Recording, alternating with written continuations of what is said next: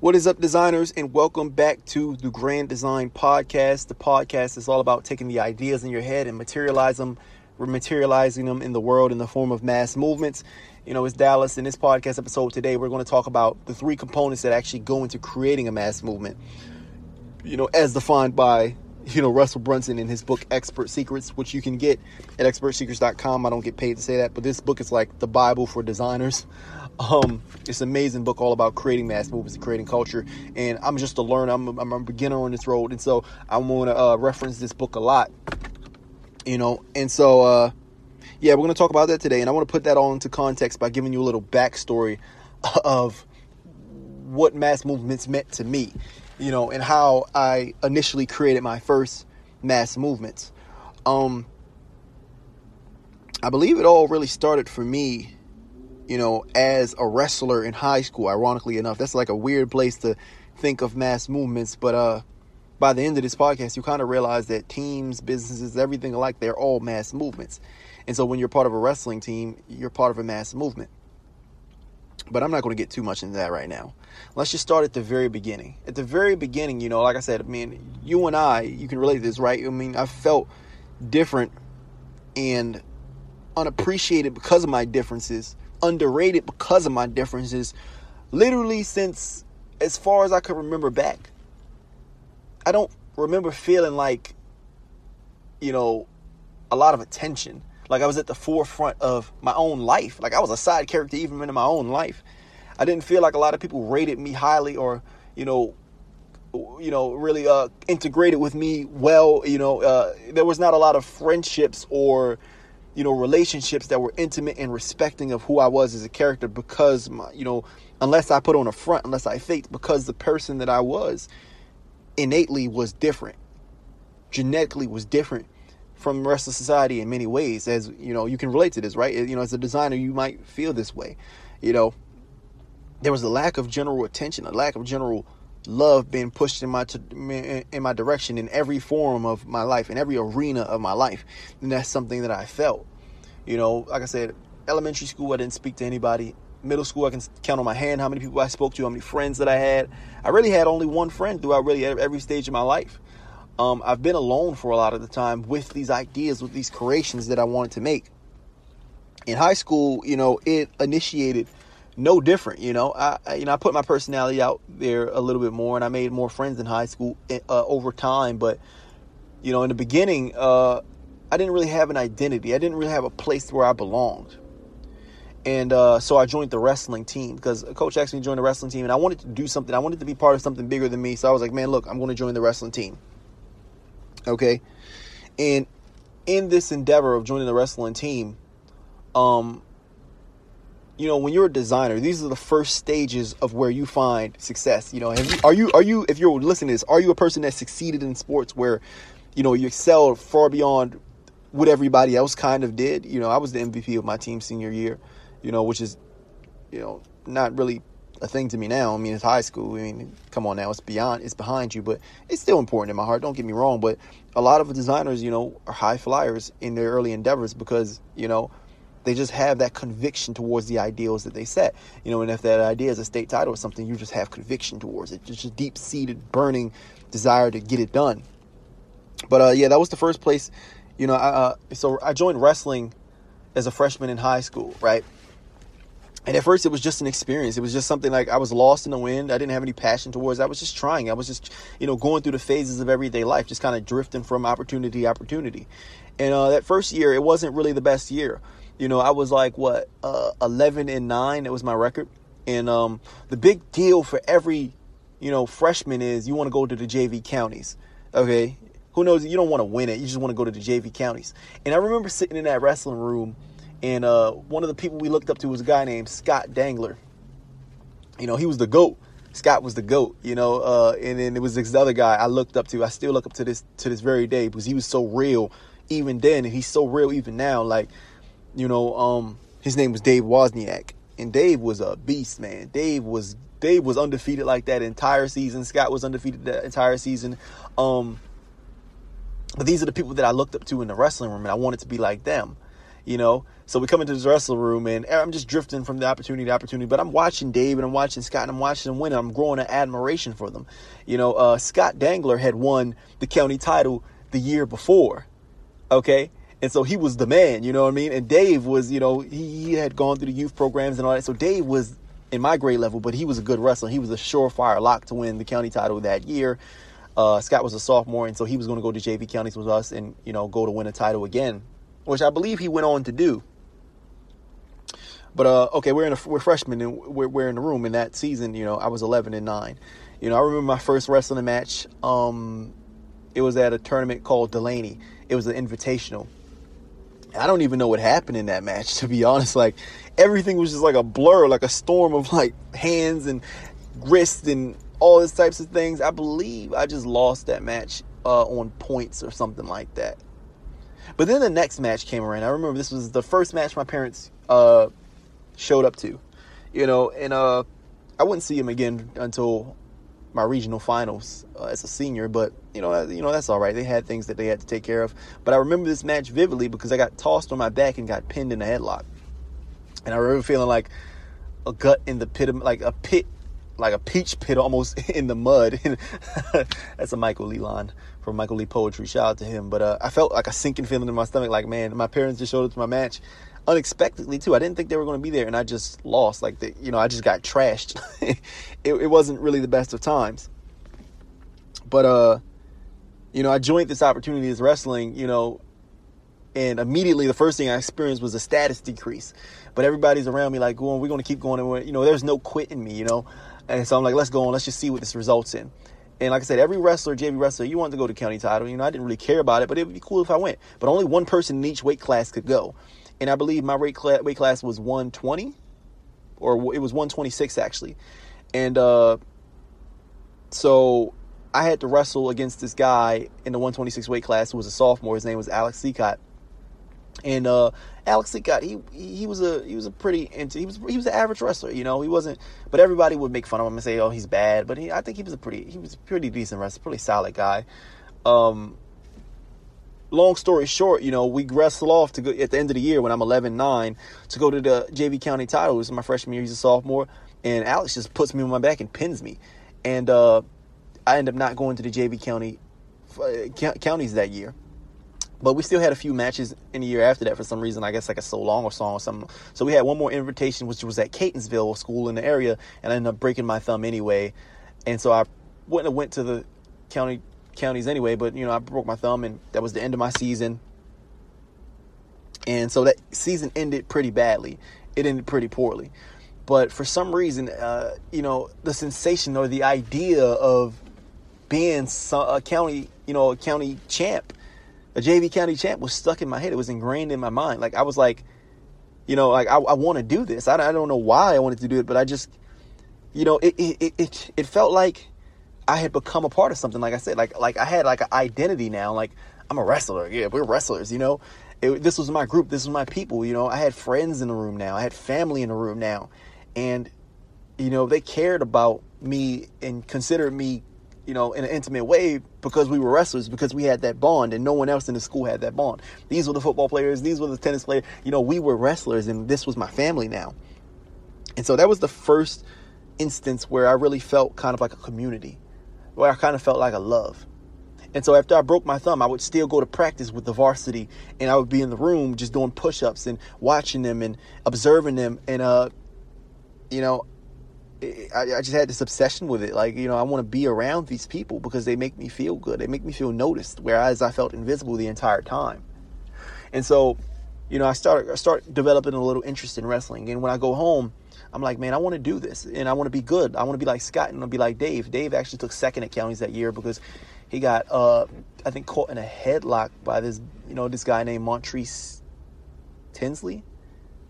And that literally broke my heart, because that Dave to this day is my hero. Being the same age as me, that was my hero. I looked up to him. I look up to him.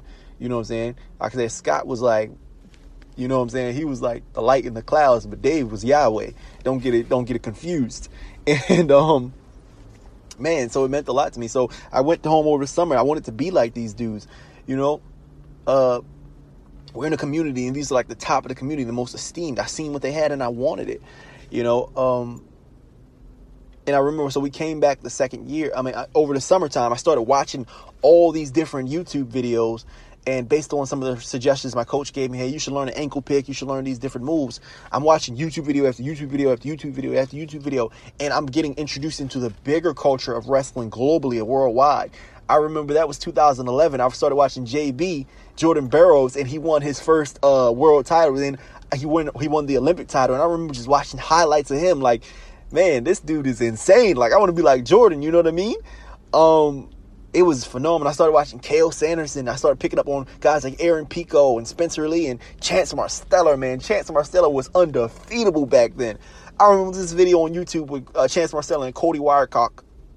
I don't know how to pronounce his name. And Chance was like, it was a 2-1 match, but Chance smoked him. Chance was undefeated in high school, won 4 state titles and everything. He was a monster. We wouldn't learn that he would win four state titles and be undefeated till later because he was in high school the same time I was in high school. But anyhow, I started listening, getting introduced to this entire culture. And I started learning all these different moves and just started nerding out on it. You've probably experienced this, right? In different areas. Maybe you weren't a wrestler, but maybe you were something else. And that's experience when you start feeling like the energy of a culture, of a people around you. You feel like you're part of something bigger than you. So the next year I came back and I wanted it. I don't know what it was. I wanted it. And I felt like people kept snubbing me, man. Like, people ain't believing me, I wanted it, though. I lost to Seacott the year, Alex Seacott the year before, but, man, I wanted it. And they kept snubbing me. Like, I remember, Dave was in the room working hard, and everybody like, man, Dave a lock, man. Dave going, and Dave is a lock to win a county title. But I felt like I was a lock, You get that confidence. You feel like I'm a lock. I remember Cullen Jones, another guy on our team. They bumped him up to varsity that year. Man, I was pissed, man. I was like, man, you should put me on varsity, coach. I wanted it. I wanted the shine. And I felt like, everybody was getting the shine, and they deserved it. They were hard workers. They were beasts, way better than me, most definitely. I wasn't very good. I was 11-9 the year prior, but I watched these videos, and I just had a fire in me. And I was like, man, I'm going to do it this year.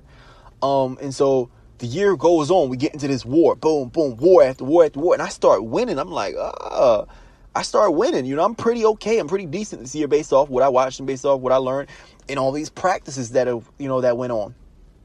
And like this is happening. Like it's insane.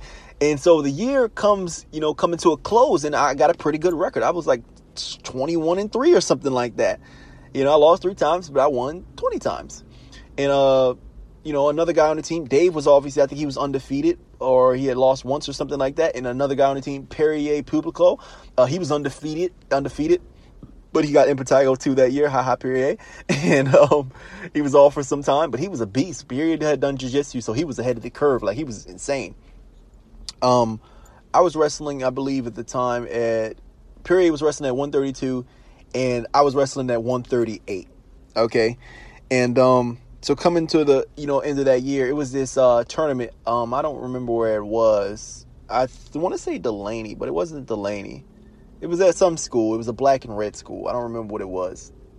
But we had this tournament, and there was this guy in my weight class from Perry Hall, which we became friends later. His name was Nick Georgopoulos, and he was a beast. He was undefeated. He was in my weight class, and I was going to have to face him at that tournament. I didn't know he was undefeated at the time, but he was.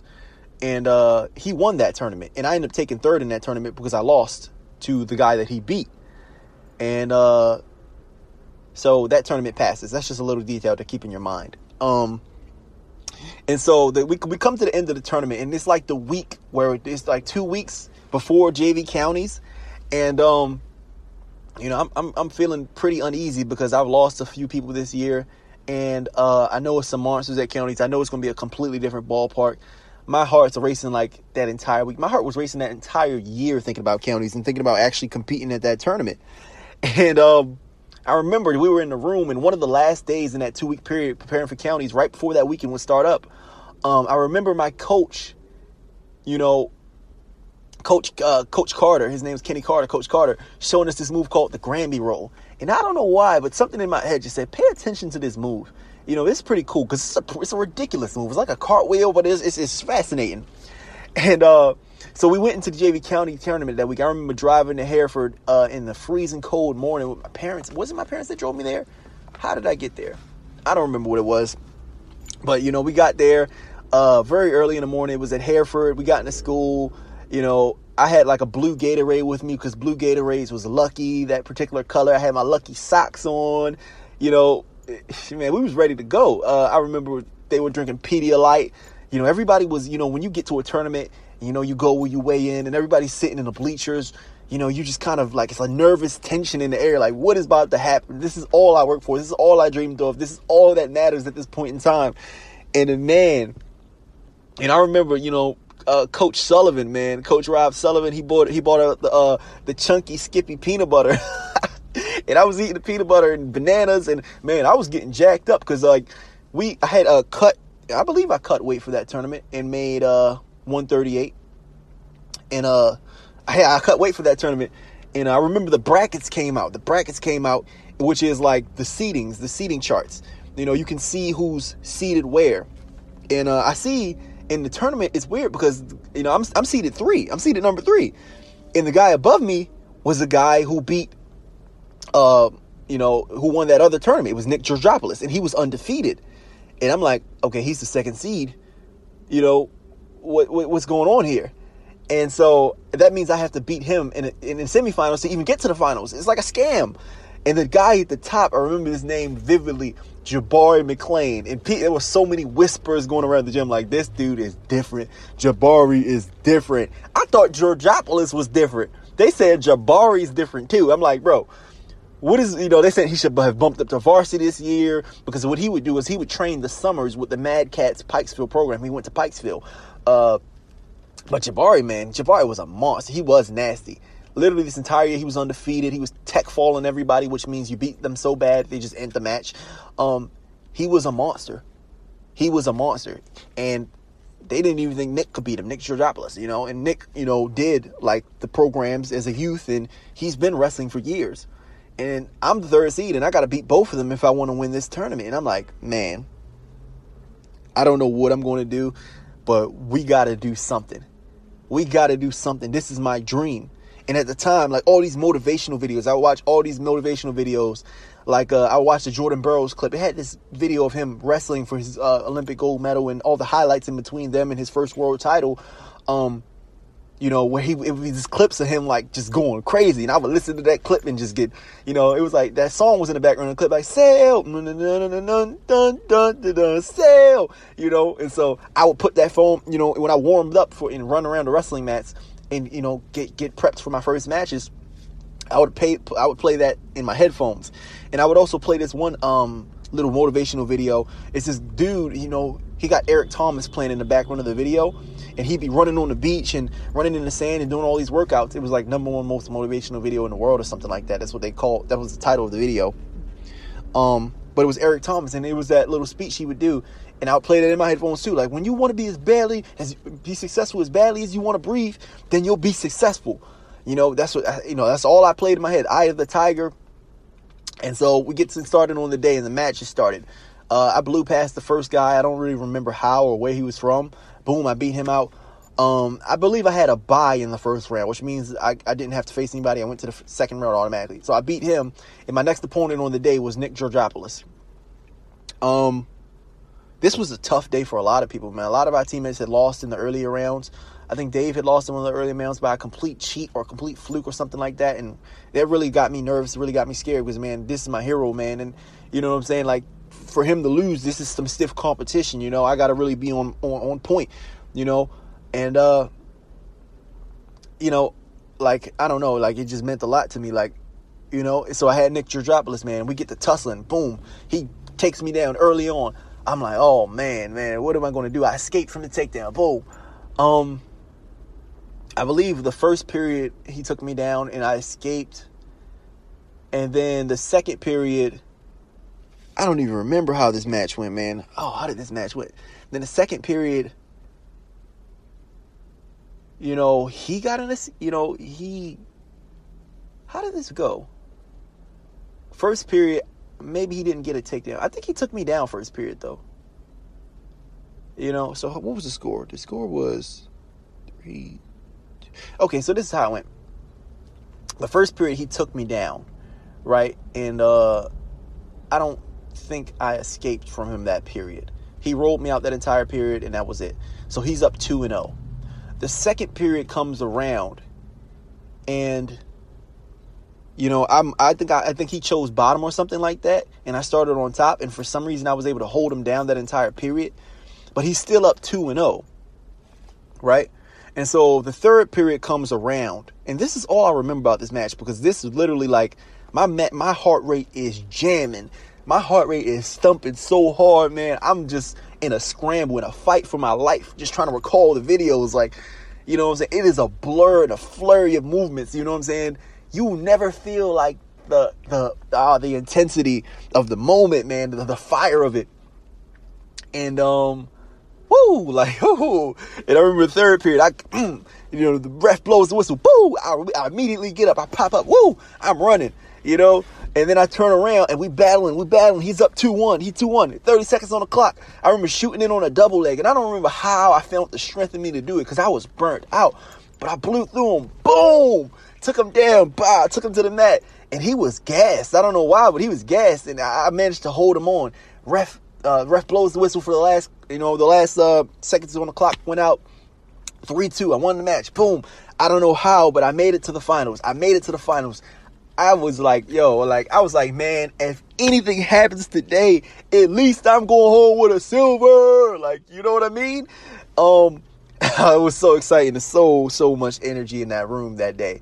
People were like, what? Dallas made it to the finals? How is that possible? Oh, but anyway, he got Jabari. Here's Jabari. It's over with. You know, it's over with. I don't know. I felt light at the time. I felt light. Poirier had also made it to the finals. And so the way the finals work is at Hereford, you know, they clear out, it's 3 mats on the floor usually, but they clear out all the mats and they leave 1 mat in the middle of the room. And they turn off all the lights, but they hang 1 light over the mat in the middle. And so the whole room is dark except for this 1 spotlight, the grand stage where it all goes down. And then they start slowly at the lower weight classes. So they start at 106, and then they go to 112, and then they go to 120, and then they go to 126, and then they go to 132, and it's Poirier's match. And Poirier isn't a dog fight, but Poirier is a dog. Like, you cannot stop this man. He actually wins the county title. And I'm like, what, man? I'm watching this from the back room, because we warm up in the back room before the county finals. It's 2 doors. We're warming up back there and literally in the darkness, watching the spotlight from back behind, like, you know how gym doors are. Like, it's like the back room of the gym. And it's one double door on one side and another door on, you know, we're in the same back room, but like, I don't know, like, it's like a gym, and there's like a closet in the back of the gym. Imagine it as like a long closet, a long and wide closet, like a room. And that room has 2 doors parallel to each other.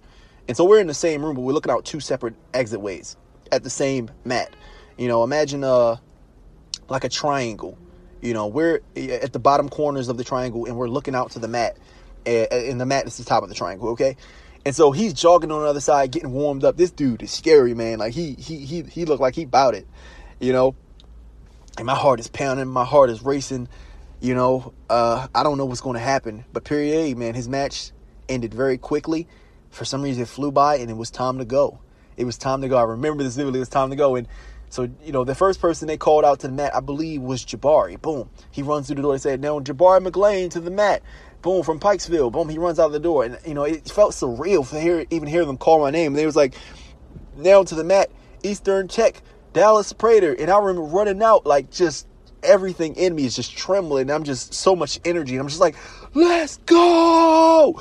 You know, because Carter said, go out and just scream, let's go. And I put my hands up and I just said, let's go. And I ran out through the door and, like, see my teammates, they on the side, like, yeah, let's do this. And then I get to the mat, man, in the middle of the light, and everything's dark around it. I can't see nobody. All I can see is Jabari in front of me, and a whole entire crowd goes quiet.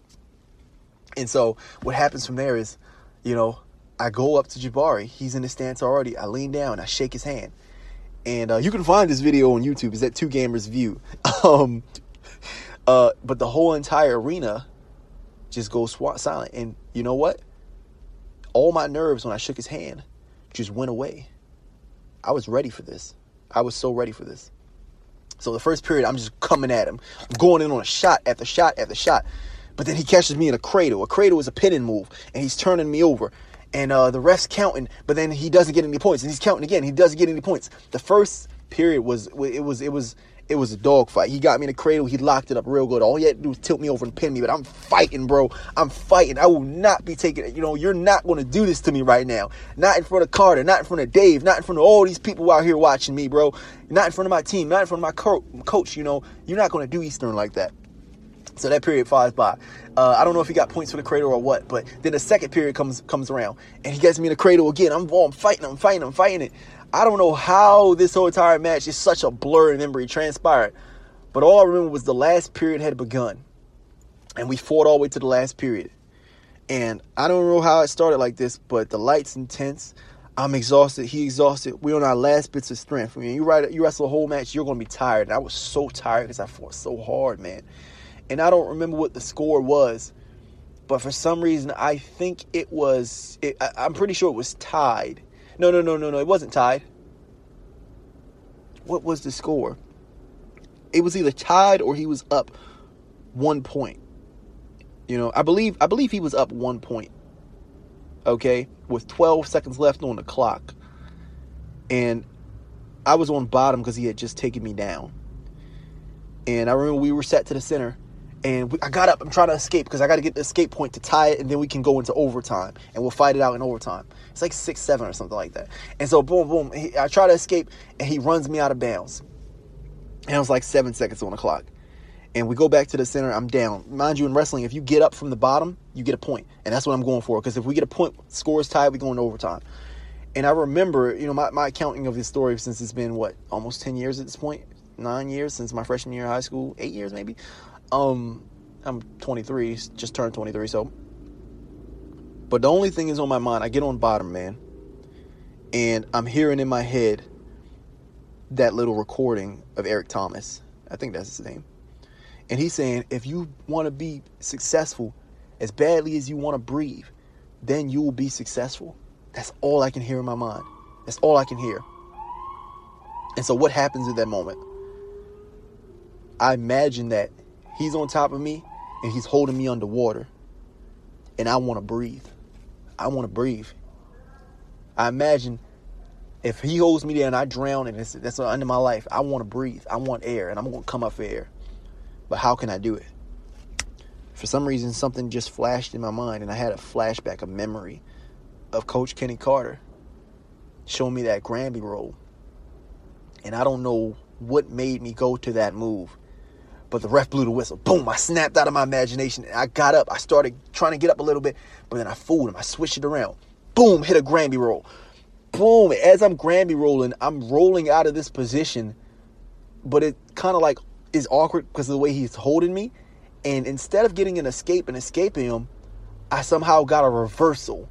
And then I'm up 1 point. I'm winning. It's like 7 seconds left on the clock. And I'm like, oh my God, I'm behind him, and I just let him go. The score must have been tied because I did let him go and give him the escape point. Okay, so I let him go. And so I'm still up by 1 point because he gets the escape now, and now I'm 1 point up. Yeah, that's what happened. So, okay, so it was tied, and that Granby roll put me up 2 points. Yeah, put me up 2 points. Okay, and then I let him go because I'm like, oh, I'm on top. I got 2 points. I let him go. And I'm backing up. And he's trying to chase me. And he tries to do like a lat drop on me, but he falls on his own back. And then the ref blows the whistle. I'm like, what just happened? What just happened? I'm shocked. If you watch the video, 2 Gamers View is the profile. I'm the 138 guy, lanky black dude with the headgear on. I'm in complete shock. We go to the center, and the ref just raises my hand, and I won. I'm a JV County champion. And I go over to my coach and just give him a hug, man. I give him a hug, like, you know what I'm saying? I don't even. And this entire last part is on video. I'm just shocked. Like, I'm just completely silent. Nothing is going through my mind at all. It's just pure emotion. And I walk around the mat, after the match is over. And I don't know, I just run up to Perrier and he just give me a hug. And Dave and everybody, you can hear Dave in the video when I got that last takedown. He's like, let's go!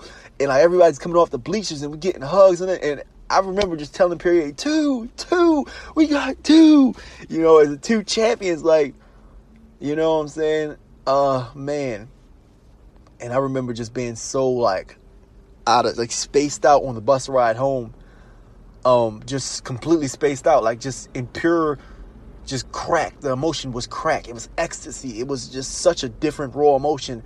Like everything about it, like I've never felt that way before in my life, and I've hardly ever felt that way since. Like the raw flush of serotonin to my brain was unlike any other sensation. I felt like light. I felt like air, like not even air. I felt like light.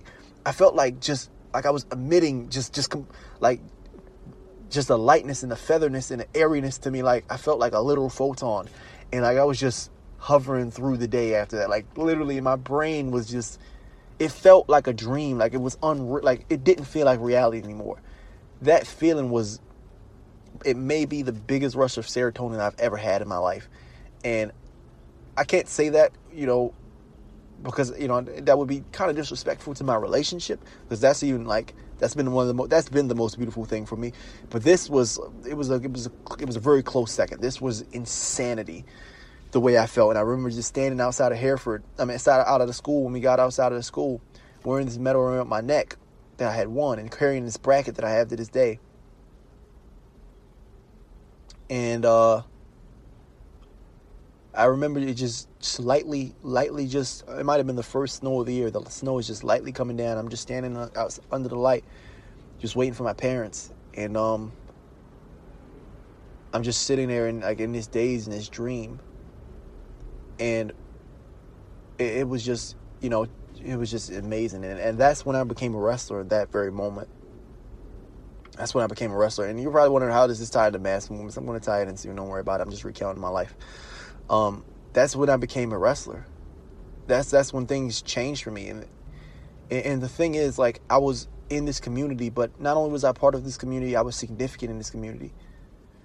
I realized I might have lacked in every other area of life. I might have come to this high school and I looked and dressed poor. And, you know, I was black in a majority white high school, if that matters, because I felt it did matter at the time. And, you know, even looking back, it mattered in a lot of ways in terms of how we socialize and get along with people, because these are kids, and kids are really unfiltered in their expression. But none of that mattered at that point in time. It didn't matter that they had cars and at 16 and that they had boats and big houses. It just mattered that we was part of a team, and that, you know, I was somebody to that team. I was significant in that, you know, in that way. I learned at that moment that if I could win, I could have love. People loved me when I won. People respected me, looked up to me when I won. And that was the first time I ever felt that feeling. And it was like cracking. It was addicting. And so I started wrestling every summertime since then. Sophomore summer, I was in the gym, you know, out in Dundalk, wrestling every single day to recapture that feeling over and over and over again. Me and Jabari, we would clash. I'm going to tell that story about me and Jabari a little later. We clashed multiple times throughout the year after that. And I want to give credit to him because he's such a competitor. He's such a fighter. My last match in high school, after I lost in my first match at States, we met in the consolation bracket, which is the bracket to get third place. And my last match of high school, he literally smoked me. Like he did me dirty, man. He did me dirty that match.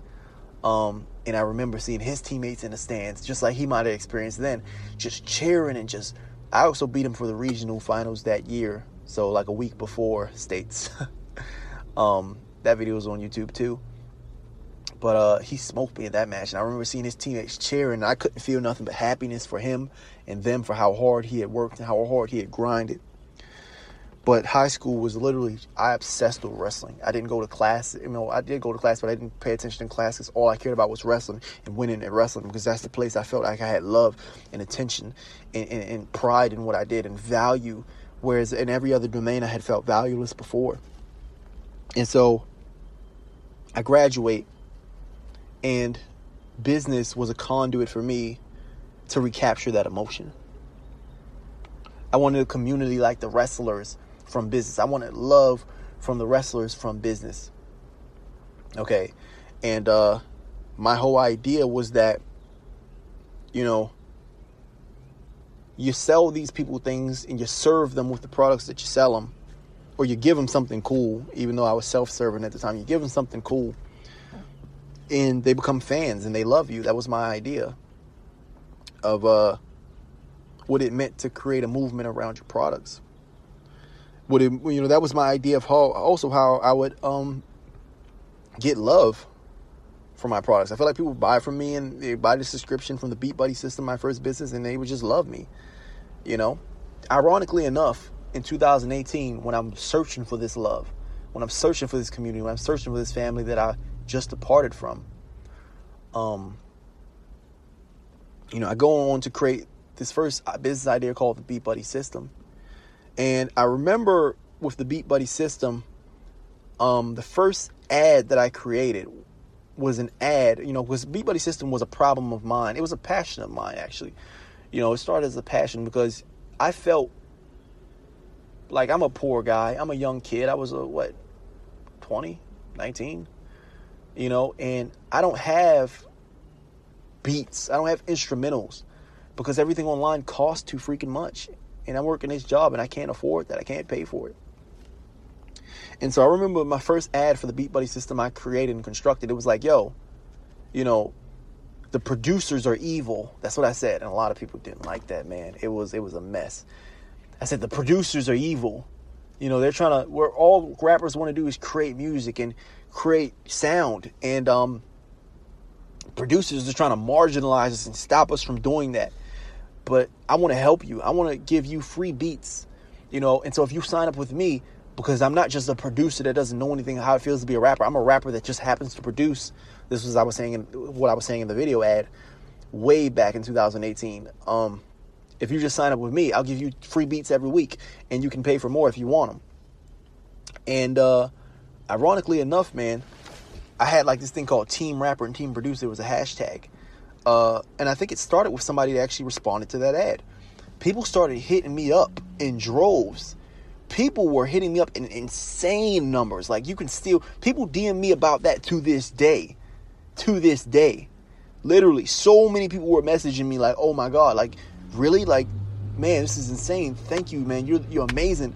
People were praising me. Like, I got about 300 people to sign up to my email list to send them beats in like a few days, like 2-3 days, which I didn't realize the value of that back then. But if you really realize, man, that is massively, massively valuable, because a list is very important. If you listen to Russell Brunson, he says a list is the core of all businesses. It's the lifeblood of business, and I didn't know it at the time, so I didn't really think much of it. But, man, people were coming to me in hordes, like literally, like just, people hashtagging like, yeah, team artists, let's go, Beat Buddy system. So many of these DMs like, man, I want to be around you. This is what some guy said. I like the way you move. You're a genius, man. How can I be around you more? I still have all these DMs. I might post them or something like that if you want to see those.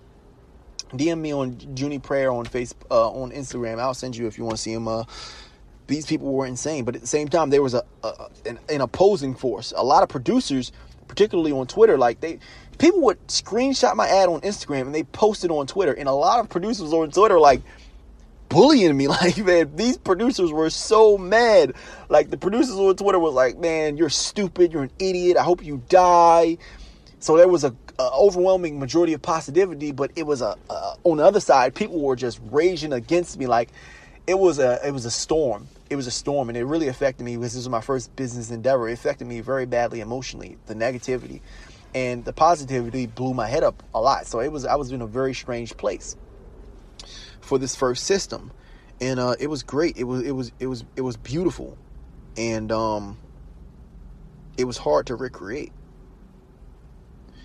The Beat Buddy system was something that caught wildfire, and I hadn't known why it caught wildfire.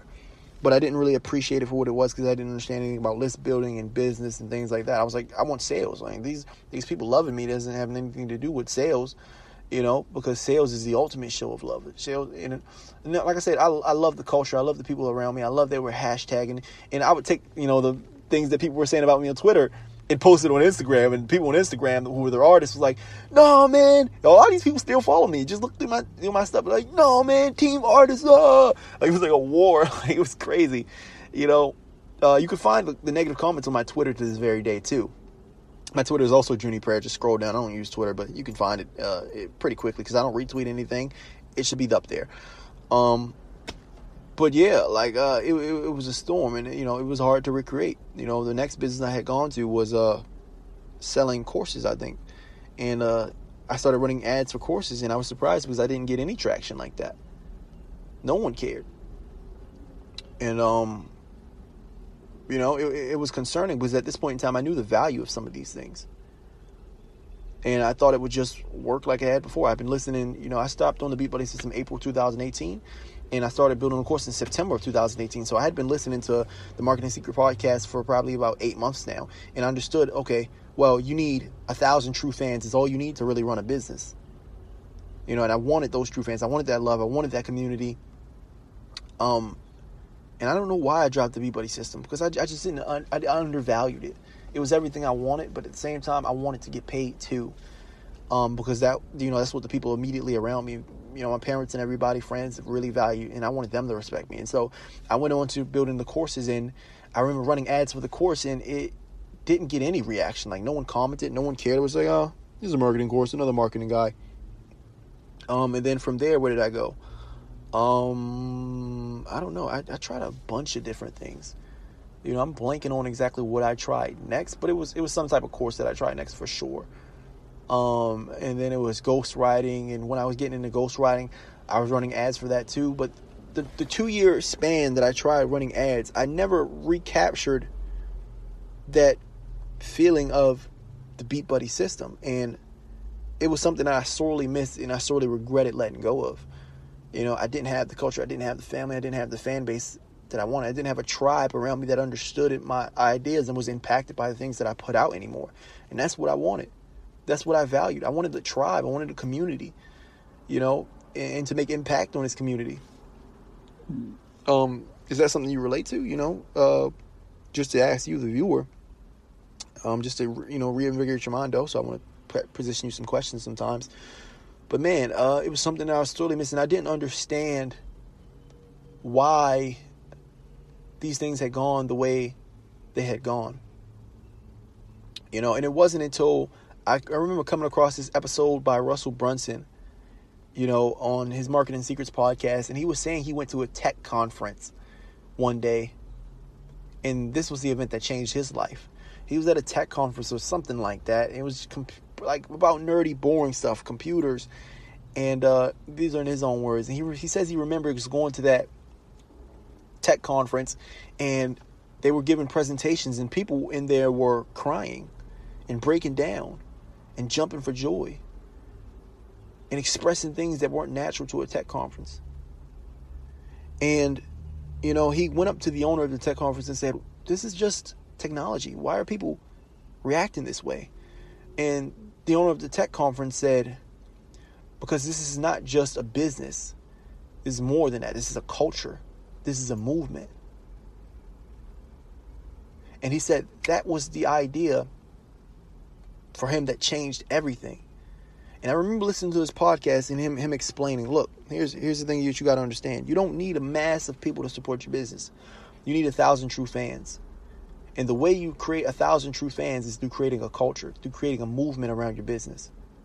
Creating a movement is the reason why that despite anything, people, they will never leave ClickFunnels for another funnel builder, even if the price is lower, even if they have better features, even if it's a better overall service, because they're part of our culture, because they're emotionally invested, and because they identify with this. They're part of a movement, and they're in it because they identify and is a part of who they are, not just the business that they partake in that they can just swap out. And in that moment, it made me realize some things about myself that I hadn't thought of before. A business, a product, It's easily exchangeable. Like my courses, anybody was making those courses. But a community, a tribe, and a culture, those feelings that we all got from bonding under this Beat Buddy system in this swirl of things that was happening, that's a movement. People don't love you based on you giving them products. They love you from you giving them shelter from the rest of the world. And when he said that, instantly it turned the dial in my mind that it took me all the way up into this year to understand that the products and the services that we put out into the world don't really matter as much as the culture that we build around them, the movements that we build around them. And it really got me to turn the dial. Like I said, 2 years later, this was this entire journey from switching from competitive mindset to collaborative mindset. It really taught me that the thing that matters most is the service to these people, but service beyond the service. You can give them a service, but you can't just serve them on a logical level. You have to serve them on an emotional level. Every human being in the world, this is what I realized, every human being in the world, they want to be part of something that increases their status. You know, they want to be in the in group and not in the out group. If you love wrestling, you want to be part of the wrestlers and not part of anything else. And it kind of put into my head that, okay, you have to build a home for people, in an identity for people, in a conduit for people to express themselves through. And it kind of got me thinking, man, the reason that I got what I wanted in terms of community and family and love from the Beat Buddy system was because it was the first little attempt at a mass movement. It was the first little attempt at a mass movement. That's why I had traction, whereas these other ads never had traction at all. And so it kind of got me thinking, you know, Russell Brunson has his secret that teaches about building mass movements, building tribes. It got me interested. And so I went to this book called, I went to go grab his book called Expert Secrets. The Expert Secrets shipped in. And in the book, he talked about mass movements. Okay, and what are the components of creating a mass movement like I had with the Beat Buddy system? And also, like I had if you go back with wrestling. Because wrestling, at the end of the day, it was a mass movement. Every sports team is a mass movement. Sports are just a game if you break it down logically. But if you break it down emotionally, it's much more. And people riot and fight over sports. Countries are mass movements. You know, it's just a piece of land, but it makes people feel like it's more. And you're willing to war and bomb and kill over it. That's the power of a mass movement. And so I started to open this book. And I wanted to learn a little bit more about what are the components of a mass movement. And so if you open the book, the first chapter, section 1, creating your mass movement, there are the 3 components of a mass movement right there. The first component is the charismatic leader or the attractive character. You know, that's the guy, that's the leader of the movement. You know, the guy that, you know, is going to lead this culture, this group of people until the promised land. That's the first component. You know, it's usually somebody who is living the life or already where the people within this culture want to be. The second component is the future-based cause. Where is this character? Where is this leader bringing this group to? What is the purpose of this group? Where are they headed to? You understand what I mean? But the cause has to be placed in the future because, you know, something that's in the current, you know, is something that people already have, you know, they already have this. Why would they want to follow you? Where are they following you to? They're, you know, where they're standing right now. It has to be a future-based cause. And the last component of a mass movement is the new opportunity. What is the new vehicle that isn't the old vehicle that you can propose to this group in order to get them on board? Let's see an example of the new opportunity. The new opportunity is put in place because it's like the old opportunity, the old vehicles that people have already been trying and failing with, they're frustrated with those vehicles. When they think of those vehicles, their reference experience tells them this vehicle is bad, this vehicle is negative, because all you experience with this vehicle is failure. For example, you say, hey, if this is the old opportunity or the opportunity that they're in, hey, let's do intermittent fasting. The reference experiences that they have of intermittent fasting, it's like, oh, I remember being hungry, or I remember feeling bad, I remember not losing any weight, and so they withdraw away from it. They don't want to lose any more status from coming into this opportunity because they already lost status from not losing weight and announcing that they were trying it the first time. They can't identify with that. The new opportunity is like something completely new, something that they've never tried. There's a book about this called Play Bigger. It talks about category design. You should definitely read that also. Russell Brunson recommended that. I learned that from him. But the new opportunity is something that isn't tainted by past failed trials. It's like, oh, you tried intermittent fasting. Yeah, intermittent fasting sucks. But I got something that actually works. Let's try the keto diet. Oh, ketos, I never heard of that.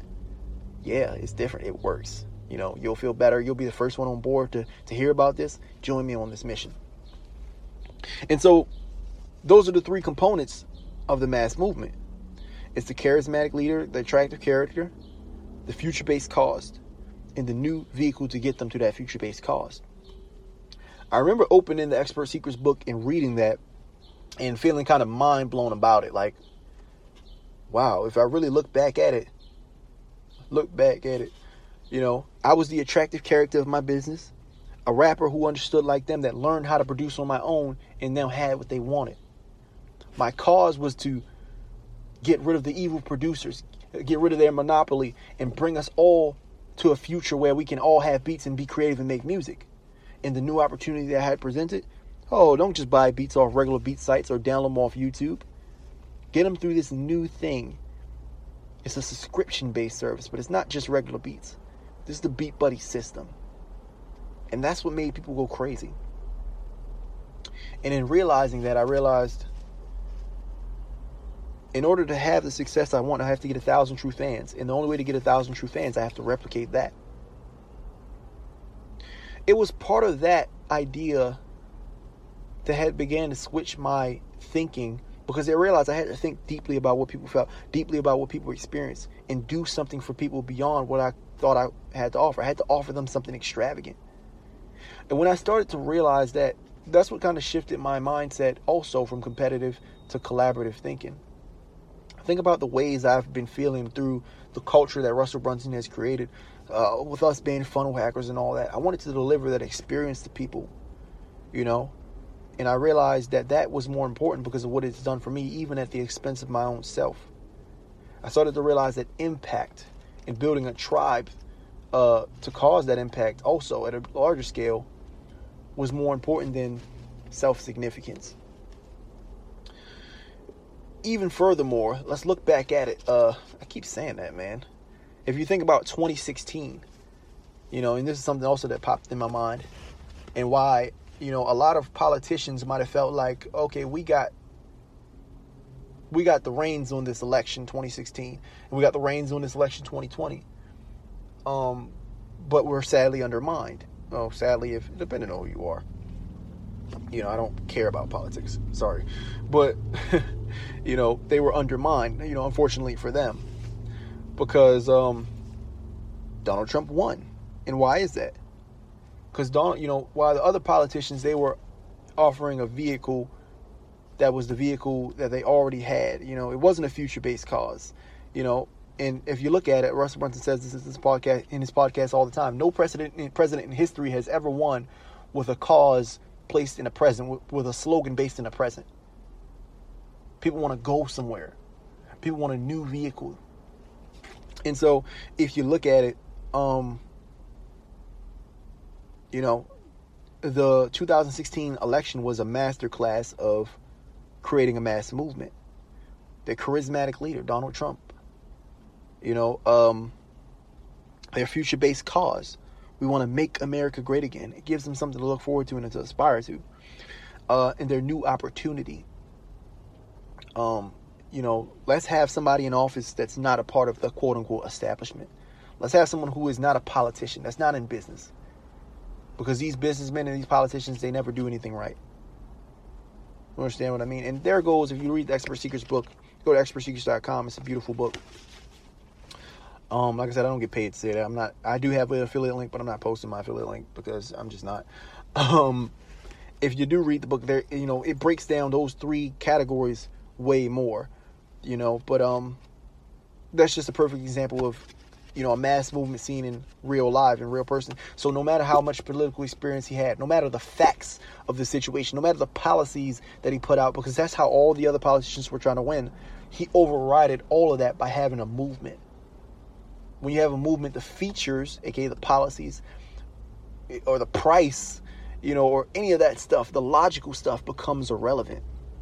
Oh, he's not a politician, he doesn't know, blah, blah, blah. It's irrelevant because he has a movement. And movements always win. Think about the politicians that's coming up this year. What are their slogans? Do you even know? You'll never know what does any politician stand for. No one knows, because no one cares about the logical stuff. No one cares about, You see, here's the science, man. Human beings evolved in tribes. And so human beings will always want to exist in tribes because it is genetic. It's biology. It's biology. If you're a caveman and you're the alpha caveman, you get everything. You get resources, you get reproduction, you get everything. And you set the standard for what is the in group, what is cool and what is not. If you're in that in group, if you're cool with the gang of the alpha caveman, then you win, you succeed. You get part of his resources, part of his access to, his distribution channel, all that stuff. If you're in an out group, like you're not in a cool crowd, you get outcasted from the tribe, and you're out in the wilderness on your own. And when you're out in the wilderness on your own, you die, because you have no tribe, you have no one to defend yourself, you don't have community, and so due to that process, humans have a very strong aversion to being in the out group, to being outcast, to being on their own, because it is associated in our primitive minds with death. And so when you create a culture, you create an in-group that people want to join, then suddenly you have, a delicate balance of, okay, we're with this because we associate with this movement, because we associate it with, in our minds, with the truth and the ultimate survival. And every human being, what they want in life is they want to increase in status, which increase in status means you're in the right in-group, which is associated with survival. And so they'll always err on the side of your in-group because it's an emotional experience. Despite what all their logic is telling them, their emotional is telling them, if I'm with this group, these are the cool kids, these are the right people, these are the people that are going to win eventually, and they're going to take me to the chip, they're going to take me to the championship, they'll feel that their status is increased by being in the group with you, and that's how you create true fans. You have to create an opportunity for people that, the status increase, the value they get from status increase from being around you is more important than the money that they spend on you. Okay? They have a greater value in status increase than they do for the money that they're exchanging. The money is less valuable than the status that they're getting. It's essentially what I'm saying. And you see a lot of people doing this in rap. A lot of rap artists build cultures around their ideas, and it solidifies their stay in the game, the rap game, permanently. For the long run. A lot of rappers think being a good rapper matters. They think having a good album matters. But artists who are on and or mainstream know better than that. And so when they go to drop an album, what do? They go to the distribution channels, the big boy, Sway in the Morning, and they talk and they try to reach the mainstream crowd. They try to reach the mainstream audience and induct them into their culture by talking about their life and their stories. They erect themselves as an attractive character. They tell people about their ideas and what they stand for. They hardly ever talk about the music on their albums. They might call their culture something like, Logic calls them Bobby Soxers or Odd Future Wolfgang. You're part of you're part of Odd Future. You're part of this, what I'm saying? They have their own mantras: kill people, burn, F school. I don't know if I can curse on Apple, so I'm erring on the side of caution, but think about Odd Future. You might not think they have the most talent in terms of music, which they're very talented musicians. I mean, back then, you might think that's more of a teenager's taste because they were young. I love Earth Sweatshirt music. Let me just say that first and foremost. Been a big fan of Tyler all my life too. And the internet is phenomenal too. You know, Frank Ocean particularly, my favorite artist of all time. Blonde was an incredible masterpiece of an album. Definitely top one album of this decade, alongside To Pimp a Butterfly and Acid Rap and things like that. But the point of the matter is that, you know, in terms of literal content and quality, I think if you look back at the Art Future movement when we were much younger, there were better artists around. You know, there were much better artists around. But those artists didn't have in terms of content, but those artists didn't have the prevalence of them, and they didn't dominate the era like them because they didn't have the culture that they had. They didn't have the mass movement that they had. Okay? And so, yeah, that makes all the difference. And if you look at one of the components of a mass movement, I just stumbled upon it in the book here. It's something called, one of the rules of the attractive character is that they have a prolific, they're on something called the prolific index. And the prolific index is like a little chart here in the book. And it's like a gradient. On either side of the gradient is crazy. You know, it's the crazy zone. And that's where your ideas will not be attractive to anybody. And in the middle of the thing is the neutral zone, the mainstream. So the mainstream ideas are smack in the middle. And the crazy zone is on either side. So in the middle, it's like moderate. Those are mainstreams. Then on either side, it's radical. But then on either, you know, in between mainstream and crazy is prolific. Is the prolific zone is what he calls it. And the prolific zone is the idea, you know, ideas that are in between crazy and in between mainstream, that aren't too crazy where people can still get onto it, but aren't too mainstream to where, you know, it's the same thing as mainstream. And these ideas called polarity. And polarity is an important feature of, you know, an attractive character. You know, if you look at the election in 2016, it was 100 million people voted Donald Trump, 100 million people voted Hillary. If you look at my little movement, it was a mass of people loving it and a mass of people absolutely hating it. You'll get both sides of the coin. And that's just one component of attractive character. But I'm not going to continue beating a dead horse too much. That's all I really had to say for today. I want to say, though, if you really look at it, even on a micro level, because businesses are the conduits for our mass movements and our ideas being put out into the world. All businesses and teams, whatever you want to call them, they all are mass movements. The CEO of the business, you know, he's the attractive character. And the people in the business, whether it be the employees or the people who buy from the business, they have somewhere that they want to go. Their business is a vehicle for them to go somewhere. Okay, whether it's to a higher position in life by upgrading or rising through the ranks of their business, or if it's by, you know, getting a lot of status from being a part of that business's culture and being a purchaser of that business, like you know, like a stamp of honor. Like if you buy from ClickFunnels, if you're a ClickFunnels buyer, you're a funnel hacker and you feel like you're cool because you're like one of the marketing guys. You know, you associate yourself with Russell Brunson. And then the business can either be a new opportunity for the buyers or the people within or not. You know, like let's say you've been working at an office all your life. It's a new opportunity if you can work from home in this business. Or if this business is like just something that you haven't done before. Like, you know, let's say you've been using websites all your life and now you switch to ClickFunnels. It's a new opportunity. And so businesses themselves are, you know, little mini mass movements. But they only become mass movements depending on how you facilitate them. You can take everything to the next level. You have the core business and the idea, you know, you have yourself as attractive carrier and these people rallying behind you to push your ideas and your vision out into the world, which is the goal of the designer, to impact the world. But you have to add another layer onto your business, which people call it brand, I guess. You know, you have to add company culture. You have to add brand to it. You have to add story to it in order to hypercharge the entire thing and really put some flame to your movement. I hope I'm explaining it accurately. I'm pretty exhausted now. So I feel like I'm beating a dead horse, but I do want to say this, man. If you have a business, you know,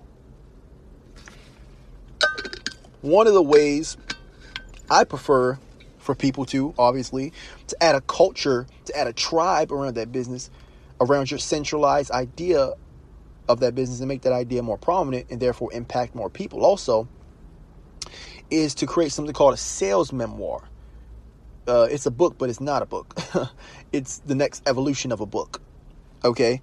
And because these sales memoirs, they get your ideas and they format them in a way that sells the audience in your business and around your business who buy from your business on the ideas, essential ideas of your business, and creates them into true fans. Same way if you read .com Secrets, Expert Secrets, or Traffic Secrets by Russell Brunson, you become a funnel hacker. These books induct you into the culture that is Russell Brunson's business, ClickFunnels. It's not just a software service anymore. People are die-hard fans of this. I would never use another service. I wouldn't. ClickFunnels costs, it costs a little bit, but I would never use another service. No matter how broke I've become, I've always used ClickFunnels. Even when I didn't have the money, I found a way to buy it again. And it's because of these books. It's because of these stories that he's telling, because of his content. What is the central idea of your business? Now, how can you structure a content piece like a sales memoir in order to indoctrinate people into being part of the culture and tribe of your business? And in indoctrinating them, you do make impact on their lives. Take this cold traffic that's coming in your business and turn them into something else. That's the whole idea behind it. And so if you're interested in getting a sales memoir written, I write sales memoirs through our, company Media Launch, but we're not exactly launching anything right now. And so if you want, to be part of the waiting list, it's in chronological order, first come, first serve. So you want to get on that list pretty early. If you want to be on the list of people who are going to get their sales memoir written when we do launch, if you want to be part of the first wave, I recommend you go sign up right now to our email list. It's at, or a waiting list rather. It's at www.memoirlaunch.com/launch list. One word, launch list. Well, two words, but they're put together. No spaces, no nothing. And it's going to be a little quiz to see if you're a good fit for us here at Memoir Launch, because not everybody is. And then you'll be able to enter your email address and get on the waiting list and save your seat, reserve your spot, so you can be part of the first wave of people who get their sales memoirs written.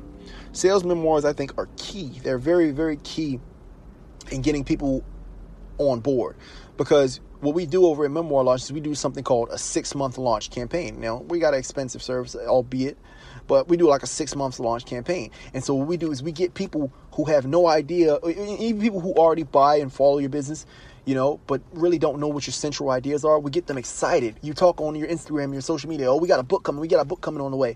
This is a 6-month launch process. Get them all excited. Get them all on the waiting email list. And then you structure your idea. What is your central idea? You put it in this sales memoir. Your story and your idea. You take those 3 components, your attractive character, your future-based cause, and your new opportunity, and you structure them in a great story format to where they bond with you and your business, and they become part of your tribe and part of your culture, and you induct them in a profitable way that sells them on more of what you're already selling. Like you read the Expert Secrets book and it indoctrinates you and it makes you want to buy ClickFunnels. That's the power. That's a profitable way to build your tribe and build your community and build your culture and impact people. And what I was saying earlier about impact was when you indoctrinate people, you do impact them, because when Russell Brunson puts out these books and he indoctrinates people into his culture, then he's indoctrinating them into a culture that's beneficial for them. Because a lot of people that's come into ClickFunnels have changed their lives and completely. I think about 450 people up until this point have become millionaires through the teachings and the culture of ClickFunnels. Of being a funnel hacker. And so I think a lot of people need to do the same, especially in these times of trial, where viruses and pandemics are breaking out. If you want to bulletproof your business, if you want to protect your business to the point where people are going to strive and fight for you because they are a part of you and they identify with you, you got to create that shell of protection. You got to create a culture and a tribe around your business. And like I said, it's in a profitable way by building yourself a sales memoir. So if you're interested in that, get on our launch list, www.memoirlaunch.com/launch list, and reserve your seat to be part of the first wave to get your sales memoir written. It's a beautiful experience. It's a beautiful experience all the way around. Like I said, we write 6-month launch campaigns for people. And so out the gate, you got to, when you've really launched the book, you got a hungry group of people ready to buy this book. And we built the funnel for you. And when we built the funnel for you, not only is it like they get the book, but then it funnels into your business. Okay, so we're just about building profitable campaigns that actually impact people all around the world. www.memoirlaunch.com/launch lists to reserve your spot in line. But other than that, man, I don't really have much else to say. I appreciate everybody for listening. I appreciate everybody for sticking along with me and my long-winded stories. Was that impactful? Did you like that? If so, rate this podcast. Subscribe to this podcast. Follow this podcast. Download this podcast. Follow me. Reach out. Message me on social media. Talk to me about it. I want to hear your thoughts on this episode. Maybe if you're an entrepreneur, come on. Let's interview you about this podcast. Anything, that's really all I have to say. I don't know. But, yeah, you can find me, once again, if you want your sales memoir written, reserve your spot in line at www.memoirlaunch.com/launch list. And that's really all I have to say. Peace out. Thank you, designers. And this is the Grand Design Podcast. This is Dallas, and I'm rolling out. Thanks. As usual, thought I was finished, but not quite. Here's just another way to think about it. Think about religion. Think about the Bible and Christianity. It's like, okay, the attractive character, okay, it's Jesus. And he's like, we got the future-based cause. We want to get everybody that's good to heaven. And it's polarity, because if you're doing bad, you probably don't like religion. And then, which I'm not religious, by the way. But, and then it's the new opportunity. Oh, you've been having X and Y, Z trouble with this other religion you're using. Switch to our religion, and those problems will be solved. Yeah, that's pretty much it. Even religion itself is a mass movement, and that's why it functions. It follows all the components. And if you want to have, reap the rewards of the full rewards of your business, build a tribe, build a mass movement, and change the world. That's all I have to say, man. Peace out. Thanks.